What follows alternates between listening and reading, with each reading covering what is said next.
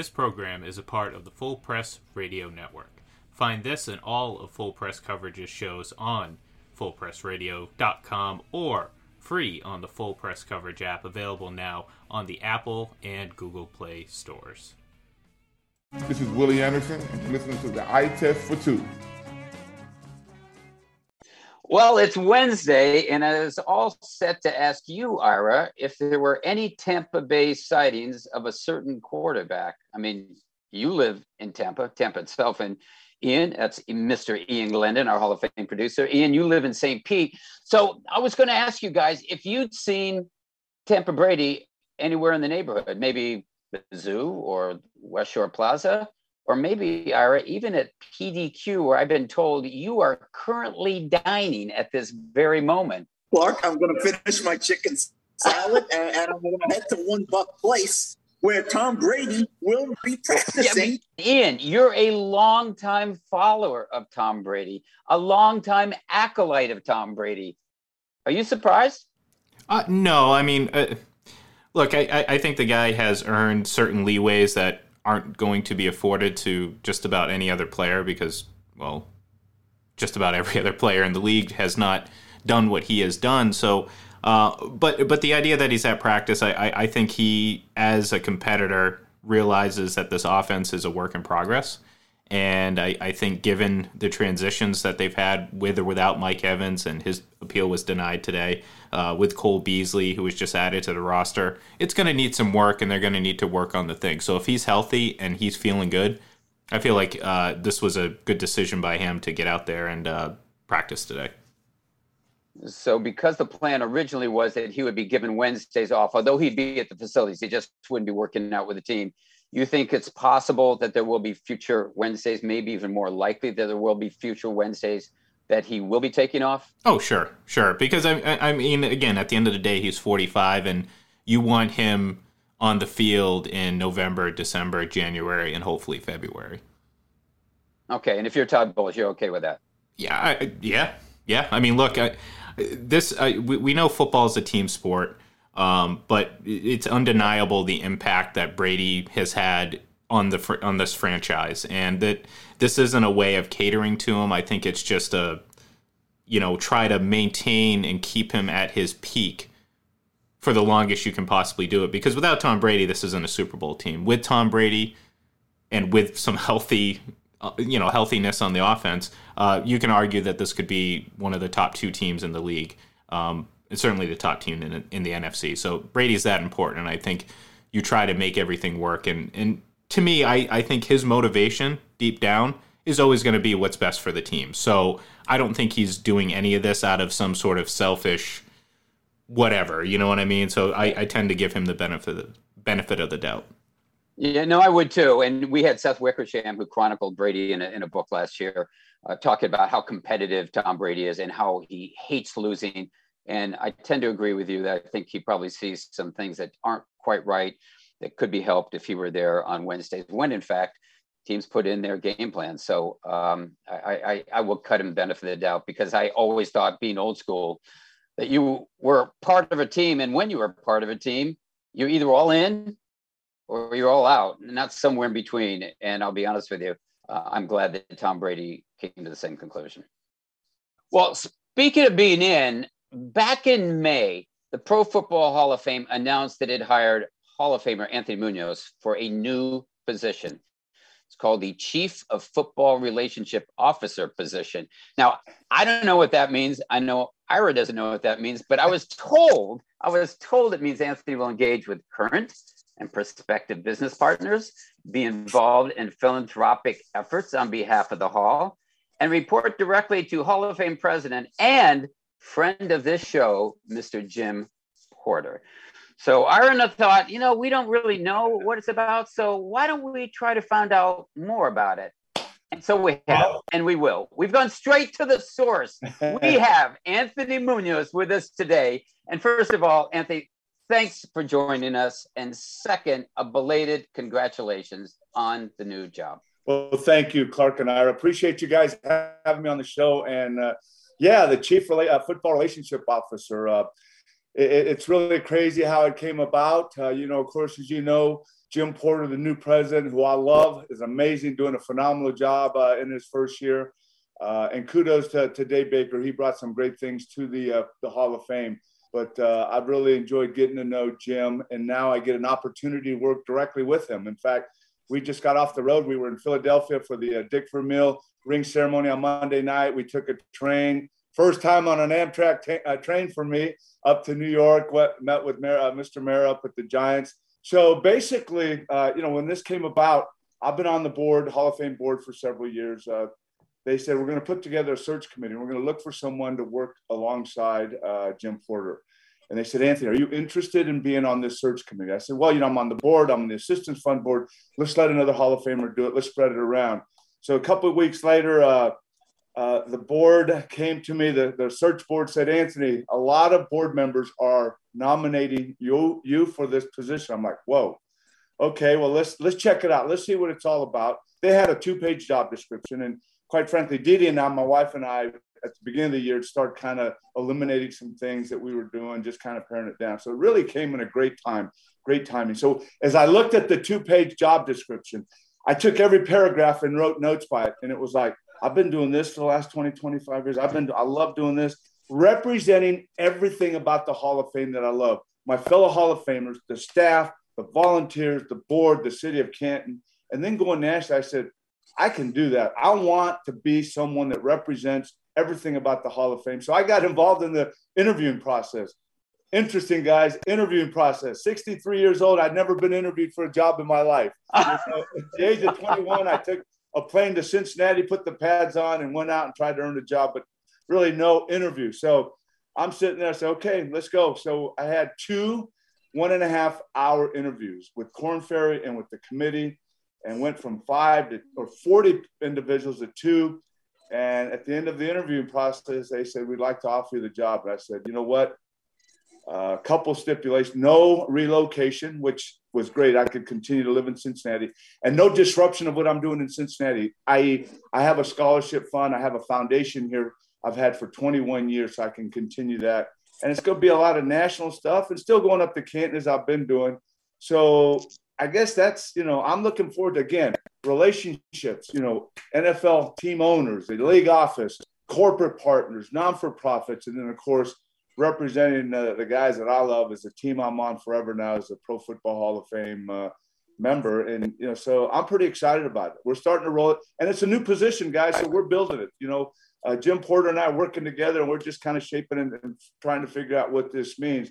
But I'm enjoying so the first couple of months, I'm enjoying it. So, Anthony, what have you learned about the job that you didn't expect? Well, first of all, being on the board as long as I have and being really engaged, I've known a lot of insight about the Hall. So I guess a lot of things that I'm experiencing now, I've kind of had insight to, for the most part. So that was a great thing about being offered the job. It wasn't like I came in, had to learn a lot of things. I mean, I came in knowing a lot, about the Hall and about, relationships. So, I guess the one thing that, I knew, but I'm getting excited about is really establishing relationship, not only with the teams, but with the team owners. That's the thing I'm really looking forward to. Anthony, it's a pleasure to have you on. Anthony, thanks, Ira. I don't want to get you depressed in the morning. I don't want. No, I don't think you can. I don't think you can either. Anthony, I got to ask you what's going on up front with your beloved Bengals. You should be on the practice field tutoring these guys, but there's been a problem now for 2 years. Somehow they made it, to the Super Bowl with their issues. But Anthony, Burrow can't be getting sacked 6-7 times a game. That's going to take a toll. What's your confidence level they're going to get this thing straightened out? Well, guys, I know it's a different era. Things are done differently in the NFL, practices, camp, and stuff. But I still, as a former offensive lineman, I can't see how you can bring 4 new guys in, put them together with Jonah Williams, and expect not one snap in the preseason together.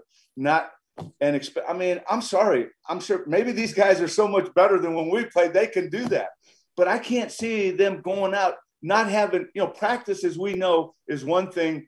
Game is another thing. I'm hoping after 3 or 4 weeks that, the money we spent with Karras and Kappa and college pays off, that they can start not only working better individually, but as a group. That's the only thing, guys, that I'm looking at is I'm not, again, I understand it's a different time. The money's big. You don't want to get guys hurt. But to me, when you thought about getting hurt and you went out playing thinking about getting hurt, you got hurt. You went out accomplishing your job and going full speed all the time. I believe, in my humble opinion, the injury factor was lessened. So that's the one thing I'm looking at, and I'm going to wait. And hopefully after 2 weeks of what they've gone through, it'll start coming together. But that to me is the glaring thing I look at is 4 new guys working together and not one snap in the preseason. Right. And all of a sudden, Pittsburgh, who was played their guys every preseason game. They played, they went hard at practice. They led the league in sacks. They brought it. I mean, and then, Dallas, that's another story. But, it's to me, I'm just hoping that the longer they work together in practice and in games, it's going to get better. Now, Anthony, I'm going to make you smile. Anthony, they revealed the preliminary list for the Hall of Fame. It's got 129 names on it, and it's going to be cut to 25.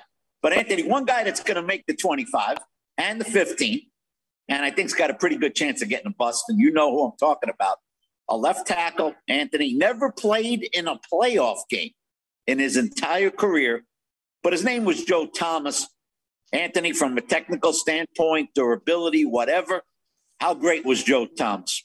I tell you what, I loved watching anybody that, especially left tackles, that are technically sound, that have an attitude and are in there every game. To me, I'm a fan, and I enjoy it. Even though when he'd come to Cincinnati or we'd play him, I was rooting against him, I still enjoyed watching him. I think, as far as being up there in the top, I think he's very deserving. I mean, he is again, not playing with very good teams and always playing at the top of his game speaks volumes about his attitude, about his, not only mentality, but his physical ability. I think the guy deserves to be in. We're speaking with Hall of Famer Anthony Munoz on the eye test for 2. And Anthony, Ira said you should be out there coaching the Bengals offensive linemen. I think you should be out there playing for the Bengals as an offensive lineman. But that said, I do want to ask you about something you mentioned, and that's the fact that they didn't play in preseason. Is that an indictment of sort of the system the way it is today, 3 preseason games where a lot of teams aren't playing some of the starters, or is it more an indictment of either a coaching staff, and I'm not singling them out either because I think Sean McVay does that in LA as well, but of a coaching staff or administration that says, no, we're not going to roll these guys out into the regular season. I mean, I don't know. I agree with you. I don't know how you can expect them to be a cohesive unit if they haven't played together in a preseason game. Yeah, I don't know the exact number of teams that do it. I know Zach Taylor came from the Sean McVay system, so The Rams do it. Now the Bengals do it. I don't know what the percentage is, but I know there's still some teams. And I'm not saying you go out in camp and pound the guys and wear them down and play them, a half in the preseason game. Right. I'm not saying that, but I think you need a few snaps. I think it's just the whole mentality of thinking injury. And, to me, when you think about injuries, it's going to happen. To me, injuries are part of the game. And, not that I want guys going out there and getting hurt, because I hate when guys get out. That's the one thing, the pet peeve. I mean, I just hate injuries, and we can't get around that because our bodies are just, that way. But, I think it's just the systems. I mean, certain people do it. And I think with the money they're paying and, you got a franchise quarterback, and then your backup is not, when I was playing, we had backups that were capable. That's right. Guys that were capable of going somewhere else and starting and doing well. And I don't know if you have that these days. And I think maybe that plays into it. Yeah, it's rare. I mean, I remember the 49ers when they had Joe Montana starting, Steve Young on the bench, and then Steve Bono behind him, and they all ended up starting. It's funny because when you talk of injuries, the injury that I worry about most, obviously, is to the franchise player, and that's the quarterback. And I saw something recently that should resonate with Cincinnati fans, and that's the last quarterback who was sacked 13 times in the first 2 games was David Carr, and he lasted 10 games that season. You just can't survive that kind of pounding, and Joe Burrow has escaped some of those sacks by just being a mobile and quarterback can get out of the pocket. But he's been hit a lot. I think 19 or 18 quarterback hits, the 13 sacks. He took 70 last year. I just don't know how he survives that kind of punishment. You're right. You know, and you hear people say, well, these guys are tough. They're big and strong. And I say, it doesn't matter. Quarterbacks, how big and strong. Have you seen the guys on the other side of the line of scrimmage and how fast they are and how you can't take the hits? And you're right. I mean, it's something that he cannot continue to take. And you see guys that are talented. And like I said, David Carr, you get hit, and all of a sudden you don't last that long. And, you know, I feel for him. And you made a great – I think you said sacks and hits. People just look at sacks.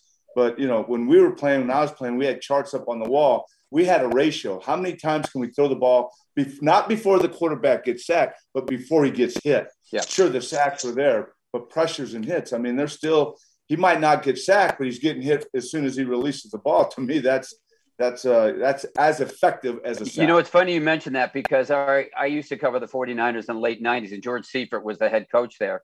And we were talking about the 84 Super Bowl where they go up against Miami. Right. And he said they went into that game talking about Dan Marino, and he said, I don't care if we sack him.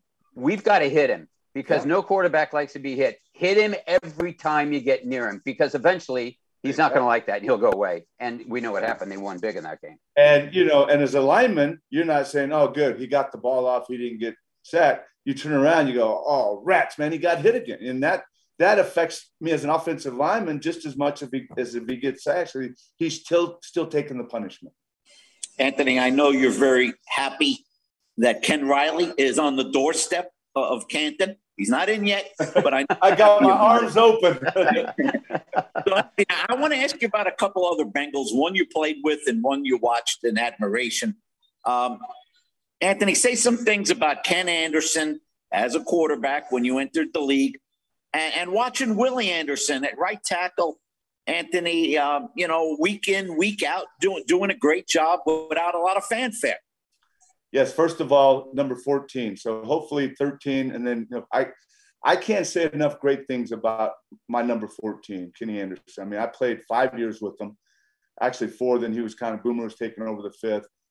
Great leader, one of the most accurate quarterbacks I've ever been around. One of the smartest quarterbacks I've ever played with. I mean, I just look at his numbers in that era, and I'm amazed by what he did. I think we were playing Monday night one night, and he was like 20 of 21 at half. But he was just so accurate. I mean, he always put the ball. I rarely saw him throw a bad pass, i.e., 59 below against the Chargers in the AFC Championship game.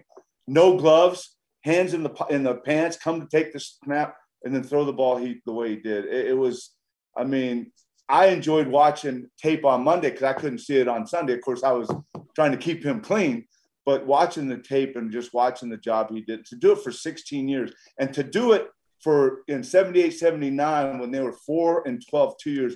And you talk about, Joe Burrow getting hit, Kenny Anderson. I mean, I think the year 79, the year before I got here, he had sacked, I think, 70 times in the low 70s. And then Jim McNally, Forrest Gregg, and then we shuffled the line. I think we took it down in the 20s or something like that. But, it's amazing. And Willie Anderson, of course, I was retired, and I was in national broadcasting, and I came home and did the Bengal preseason games and continued to watch. I mean, so big and strong and just dominating. You look at the guys he went against. I mean, as a right tackle, and the team wasn't very good in those years. I mean, again, we talked about Joe Thomas, doing what he did with not very good teams. Willie Anderson continued to play at the highest level, not being on very good teams. So anytime I had a chance to watch him, and I watched him a lot. I enjoyed watching him as a right tackle because he was very dominating, very deserving. Anthony, I'm curious, what happened to you, and I can't get a handle on it, in the 91 playoffs? I think you opened with a big win against Houston. You waxed them pretty good. And then the second game of which the Bengals were eliminated, you didn't play in that game. So what happened to you in the Houston game? So week 14, we're out in L.A. If you remember, we played the Raiders in L.A.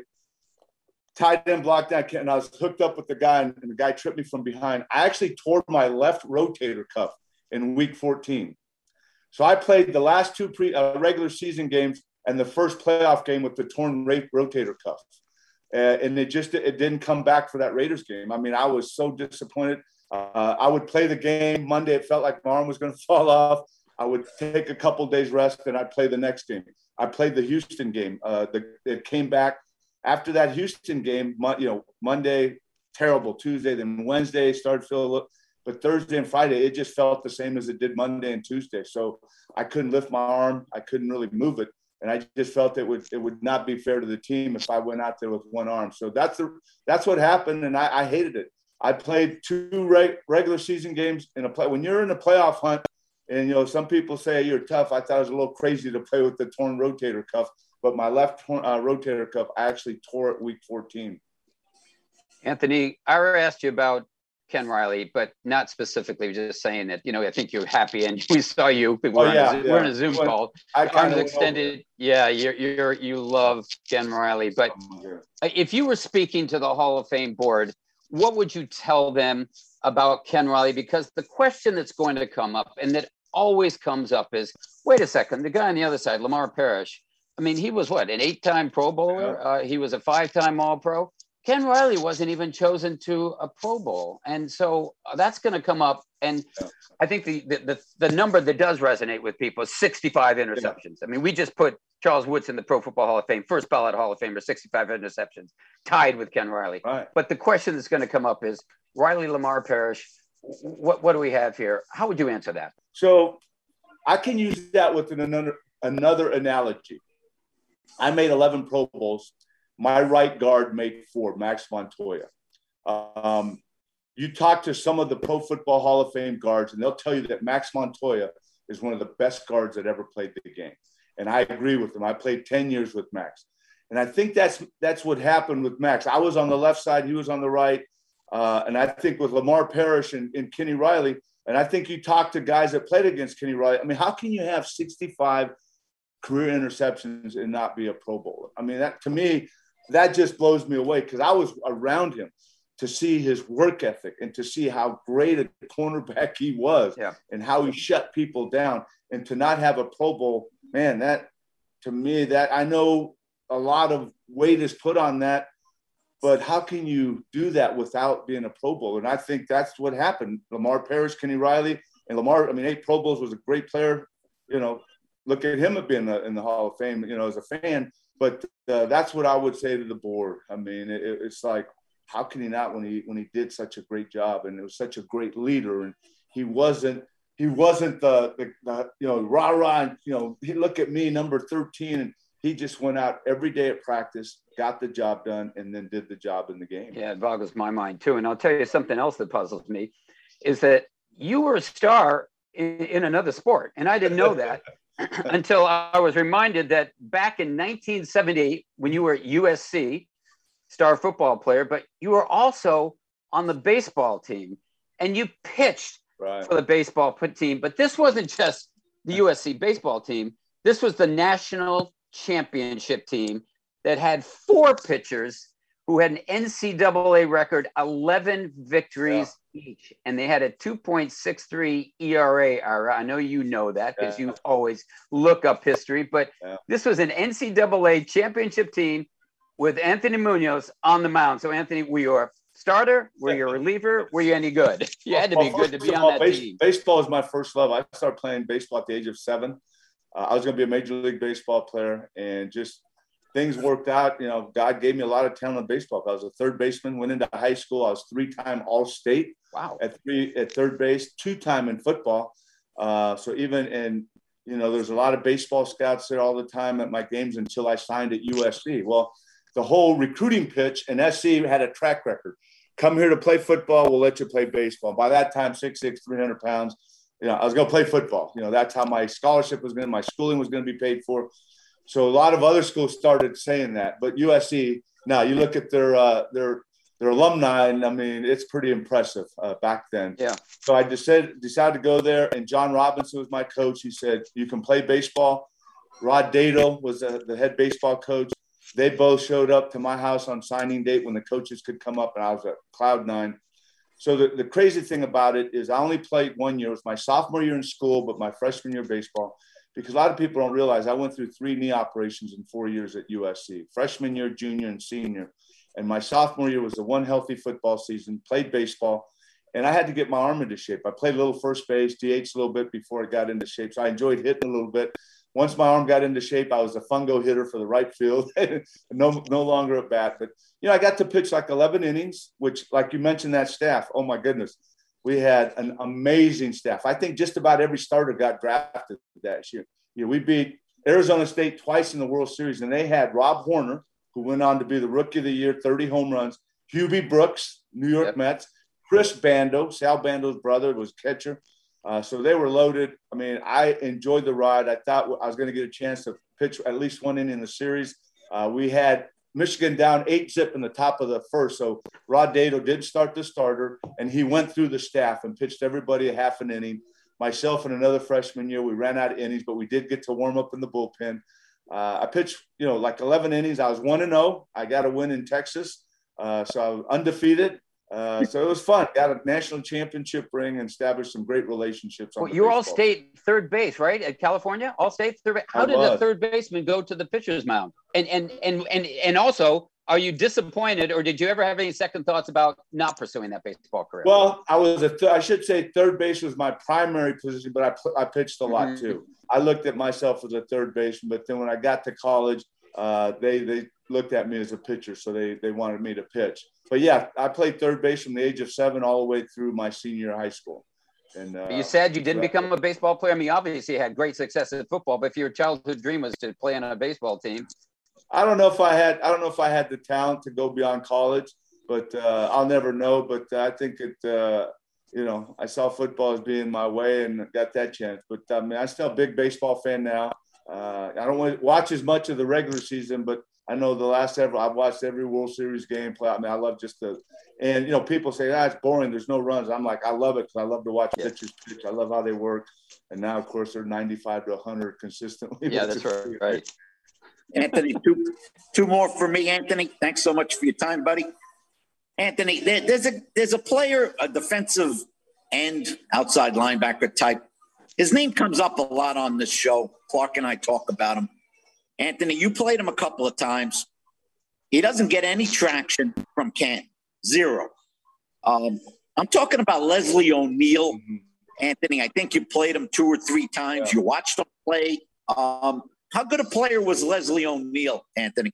I think I just had him once. I thought he was pretty good. I mean, very, very good. I saw him more as a defensive end. I mean, he was up there as far as the guys I played. I mean, against the left tackle, the guys I played against, I think most of them are in the Hall of Fame, So, so Leslie was an excellent player. Again, I didn't see him a lot. I played against him the one time I played him. I thought he was really, really, really good. Anthony, last one for me. And this one's a home question. And I could just see Clark wincing. Anthony, I'm here in Tampa. I watch this guy every game. He's in his 3rd year. I can't believe how good he is. The kid's like 23 years old. I think he might be the best tackle in football. I don't care what side you want to pick. Anthony, this guy, Tristan Wirfs, is the real deal. Have you watched him much? I have not watched him much, but I'll tell you one thing. I hear a lot of great things about him. Of course, watched him probably a couple times, 2-3 times. And I'm always watching, these young guys, of course, Panay was, really highly touted.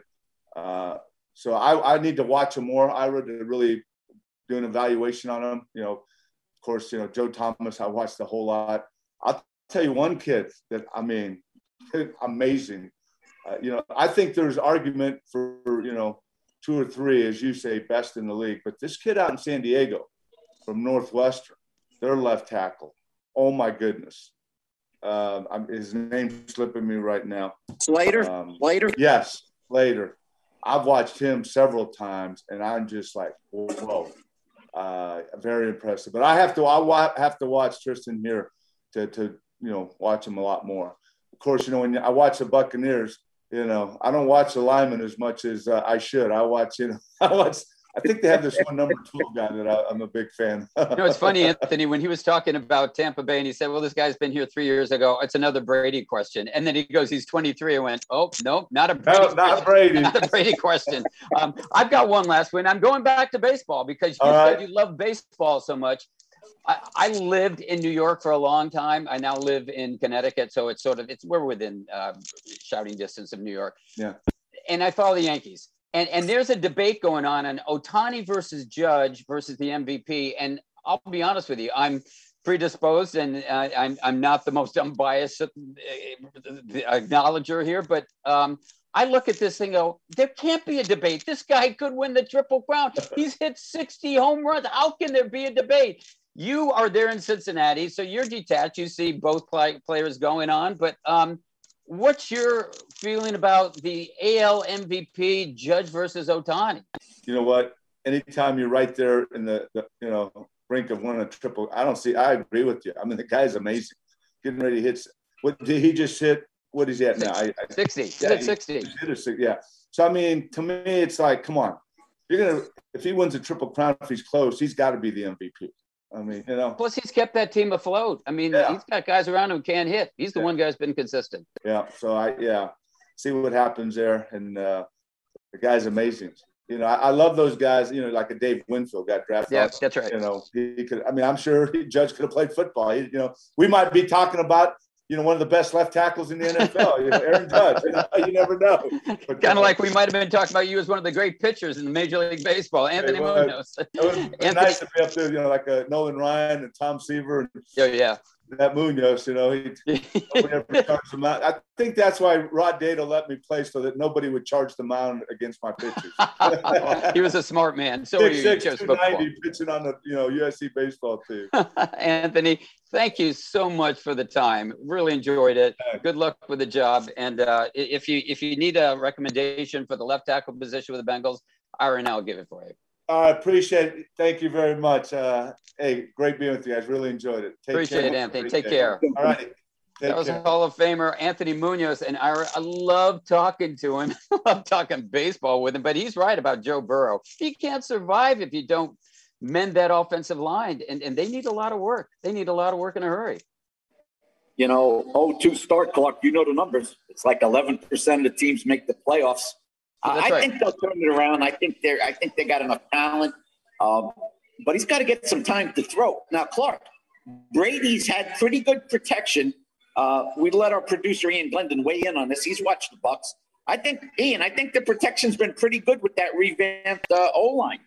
Yeah, I mean they're making it work. Backup center, third string left tackle by the end of last game. Obviously I think Brady has a lot to do with that. I mean, great quarterbacks really help out a lot of the offensive line. But I've been impressed, and to your point, Tristan Wirfs is a very big man over there, and he does a lot of great things. So, what do you guys think about the addition of Cole Beasley? I think that's a perfect guy for them. And Ian, just to speak to you because you've got a Patriots background. To me, he's the Julian Edelman waiting to happen, right? I mean, he's a possession receiver. I think he's a great addition for them if that's who he is. Smart move by Tom Brady, the quarterback / general manager, Clark. Very smart move. What Brady wants, Brady gets, Clark. He probably called Edelman first and got turned down. Yeah, apparently what he wants is what he gets. It's kind of like you are. What you want, that's what you get, right? That's what your wife told me. Because I want to know what your final thoughts are about life in general or the Bucs in particular. Well, I've been very impressed, Clark, with the way this NFL season is starting. I think one of the big stories, Clark, you tell me, don't sleep on the 49ers. Don't sleep on the 49ers. Now, I feel bad for Trey Lance, as you do. But in terms of football, Clark, this isn't going to hurt them one bit. They got a heck of a defense. They got Deebo Samuel. That team is very dangerous in my eyes. I agree with you, and I think they're the team to beat in that division, not the defending Super Bowl champions. I think, honestly, it makes them a better team. No disrespect to Trey Lance, but he's raw. Jimmy G's not raw. You've been to the Super Bowl with him. You've been to a conference championship game with him. You know what he can do. What he does is win. That's all he does is win. I want to mention one thing to you, and Ian, I don't know would remember this guy, but you certainly would. Maury Wills. Maury Wills passed away this week at the age of 89. I remember him growing up, terrific shortstop, but what I remember most about, of course, was He stole bases. You couldn't keep him off the bases, and when he did, he'd have second, third. And I looked him up, and he had 281. 6 times he led the league in stolen bases, including 104 in 1962. Guys don't even get half that many today. 7-time All-Star, 3-time World Series champ, and 1962 National League MVP. Ira, why is he not at Cooperstown? I think you could make a very, very strong case for Maury Wills, Clark. Now, look, I'm a Giants fan. Grew up in the 60s. Hated the Dodgers. You know the Dodgers, Clark, with Koufax, Drysdale, Osteen. They had a pop gun attack. The Giants had Mays, McCovey, Cepeda. They'd bludgeon you to death. But the Dodgers would win 2-1, Clark. That's right. And they scored the 2 runs with a bunt single from Wills. He stole second. He moved to third on a grounder to second base, and he scored on a sacrifice fly. That was Maury Wills, very heady player. He was the precursor, Clark, I think, to Lou Brock and Ricky Henderson in that regard. Yeah, that's right. He was. And my favorite player was on that team, the first baseman. Do you remember who he was? Wes Parker, my friend. Yes, sir. Wes Parker. Loved Wes Parker. And I actually made a T-shirt of Wes Parker's up. So it was a facsimile of the Dodgers with a magic marker wore to the gym class. And the gym teacher said, "Hey, Wes, come on over here. Wes, do this." And my name's Clark. Wes, get over there. Okay, Wes Parker. A lot of people don't remember. He had a fantastic glove. He was a great first baseman. Ian, you remember Wes Parker? I do not. A little before my time. Although my wisdom may date me a little bit, that was before my time a bit. Yeah, that was a terrific Dodgers team. Anyway, that's going to do it for today. If you like to hear this or any Eye Test for Two podcast, just go to our website, our website that was put together by Ian Glendon, eyetestfor2.com. And if you don't go there, just go to fullpresscoverage.com and we're right there. Actually, we're right there in both of them. Otherwise, well, you can join Ira and me right here on the Eye Test for Two next week. See you then.